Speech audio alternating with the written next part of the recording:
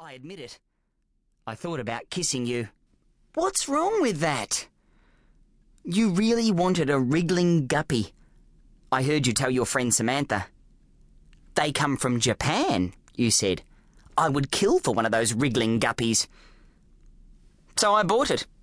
On your birthday. Today. You would kill for a wriggling guppy, you said. Well, my mum will kill me when she finds out my bike money is gone. Vanished like a fish down a drain. Why don't you say something, Jill? Cat got your tongue? Why don't you stop sipping out of your yuppie bottle of mineral water and speak to me?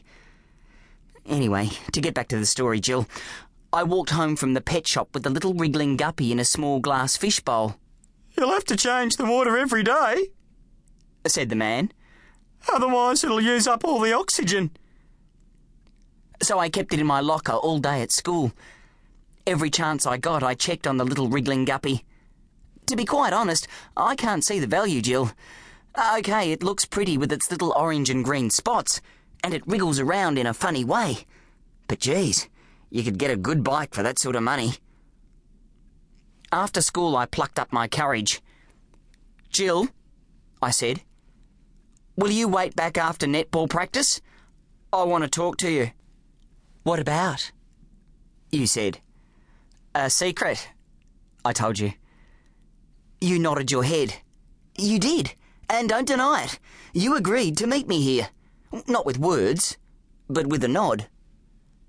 And you waited, like I said, just the two of us. Way out in the sale yard's car park after everyone had gone home, I had to walk all the way. I couldn't take a little glass fish bowl on my bike, could I? It took me an hour to walk here, Jill. So finally I held out my present. I was waiting for you to say, "Oh, thank you, Jeremy. You shouldn't have. These are so rare. Where did you get it? All that money. You wonderful person."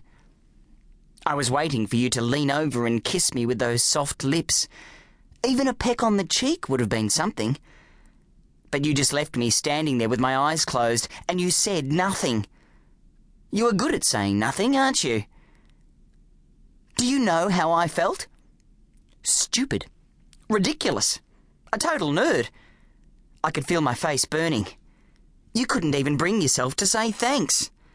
I was so embarrassed that I ran and hid behind the boys' toilets. Can you believe that? What a dork. The toilets were locked. But if I could have got inside, I would have stuck my head in the dunny in shame. But then I stopped and thought, hang on a bit. Okay, she has rejected me. But there is still the fish. There is still the stupid wriggling guppy. Jill can't expect to keep it. I will take it back to the man in the shop. He might give me my money back. But I'd better get moving before it uses up all the oxygen. Oh, geez. Hurry. Quick. 2. I run out from behind the toilets onto the netball courts. And what do I find? She has thrown my present on the ground. She has smashed the glass fish bowl. And still she won't say anything. What a mean, horrible, rotten, stinking person, standing there sipping out of her stupid yuppie water bottle. Guppy, Guppy, Guppy, where are you? I fall to the ground and search around on my knees. Has it gone down the drain? Is it in the grass? Has she chucked it on the roof? All because I wanted a kiss. Jill grabs me by the shoulders and pulls me to my feet. Boy, is she strong. She just stands there staring at me. A tear runs down her cheek. She takes another sip out of her bottle. Then she holds it out to me with a funny look on her face. It is too late for tears now. $210. All for a kiss from a stupid girl. She suddenly grabs me and pulls my face towards her. She presses her lips up to mine. No, not now. I don't want to kiss anymore. You are not worth it, Jill. Oh, shoot. She's pushing her tongue into my mouth. What? It is soft and squirming around. I never experienced anything like this before.